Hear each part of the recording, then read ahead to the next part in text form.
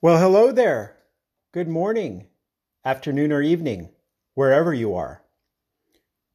Wallow the Science. You hear that? If you're in the United States, probably everywhere. That's a political party. They like to be called the party of science. Science, watch out for science. All right, let's see what Neville eventually has to say about science. All right, nutritional science. Okay. Anybody out there remember Olestra? Olestra?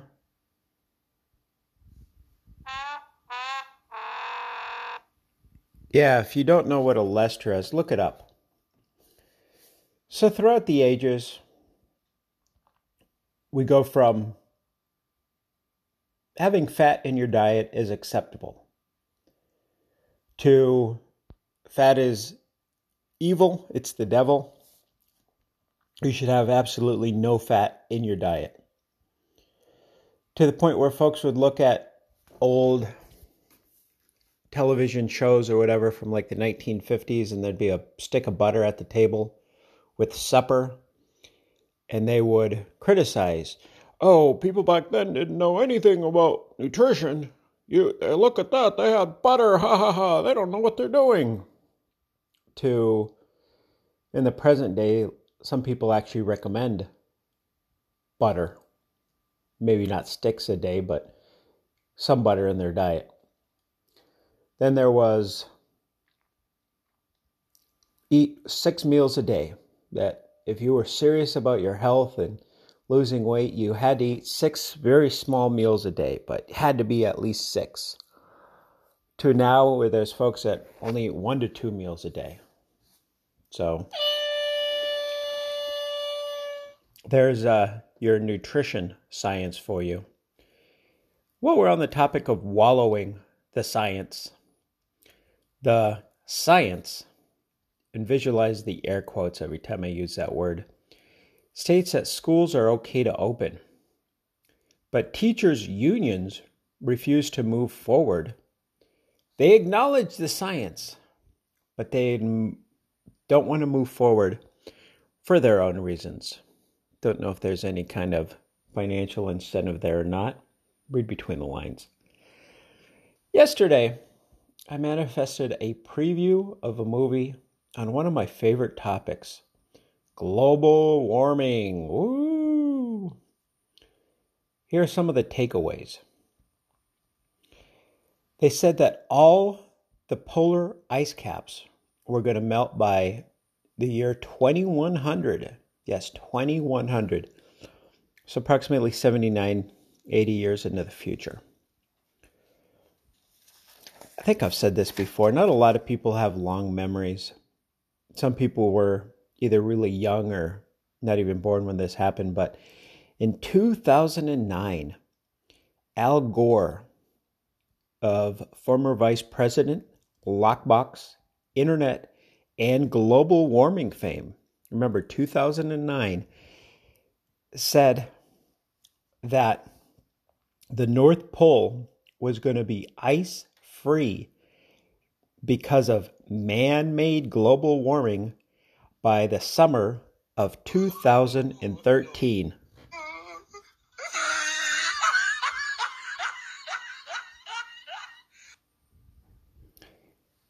By the way, in case you're wondering, this being recorded in 2021. Bora also suggested around the same time that people should not buy homes on the coast because all of this melted ice was going to rise to dangerous levels.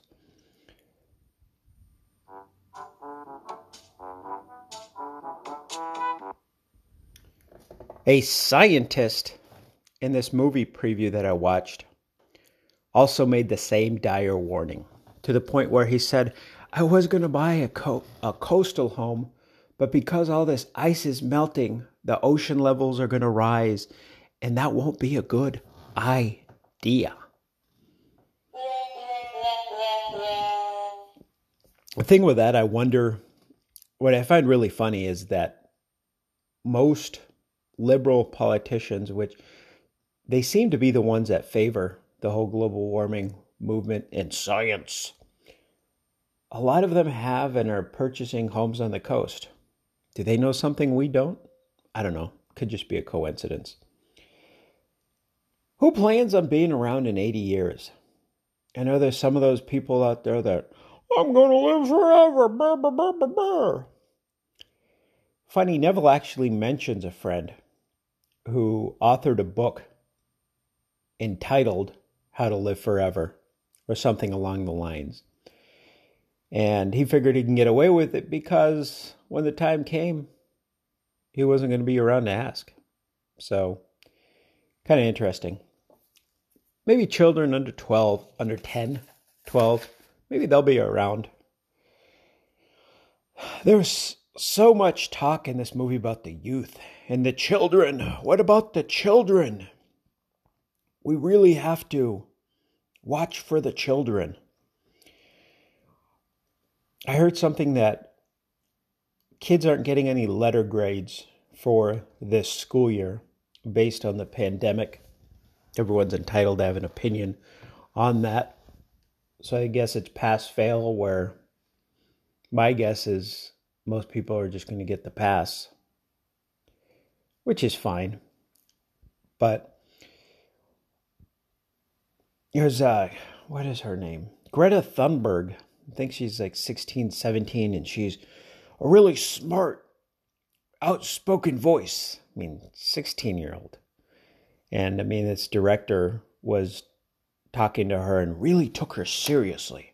I mean, there's a lot of folks out there that think that people under 35 aren't mentally trustworthy, but wonder why we need to listen to a 16-year-old.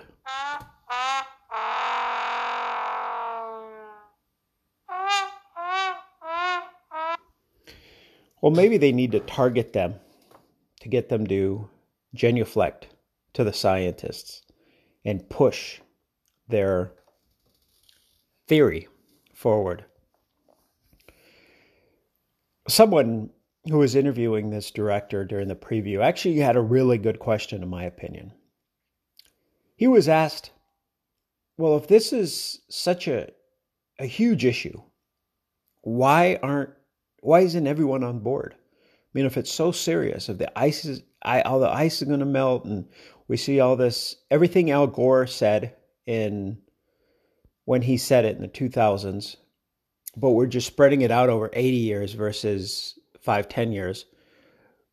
Why isn't everyone taking you seriously if this is so, if this is such an issue? And he said that it's the lobbyists. He's like, it's the lobbyists that want to keep it going on. Which, again, I find interesting, because if such a huge threat was really, there was such a huge pressing threat, and it was so obvious to everybody, would you think that somebody would put their interests aside? Another thing they said in the movie preview was that rich people use more CO2 and hurt the environment more than less rich people. And he also suggested that people fly coach versus business class, because he said in business class you take up more space, or first class, and the more space you take up, the more you hurt the environment. If that's not the weirdest... Here, let me throw in some Neville here. To me, is the height of insanity. Yeah, that was pretty good. Because, I mean, if a plane flies with business class empty, wouldn't that still waste the environment? Or, I mean, I think it would waste it just the same as if there were people there. Or maybe it's not. I'm not a scientist, so I don't really know all of this theory. And then basically, this person just said that rich people do worse. And the list goes on and on. I know I've hodgepodged on for 10 minutes, but as we determined yesterday and prior episodes, if you've heard me before, that's one of the things that I like to do. All right, here's the deal. Let's talk about Neville, shall we? Let's close with something that he stated, and all that matters. Direct quote from Neville. Begin reading. Science progresses by way of hypothesis tentatively tested and afterwards accepted or rejected according to the facts of experience. The claim that imagining creates reality needs no more consideration than is allowed by science. It proves itself in performance. So, in other words, the only thing we have to worry about, the only science, if you will, is the power of your own wonderful, lovely, human imagination.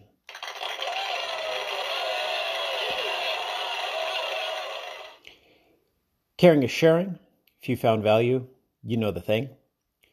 You were listening to Neville Mind Tricks, one of the top 3% of daily podcasts in the Neville sphere. And until next year, let us go into a silence where we know that the only thing we need to follow is our imaginations.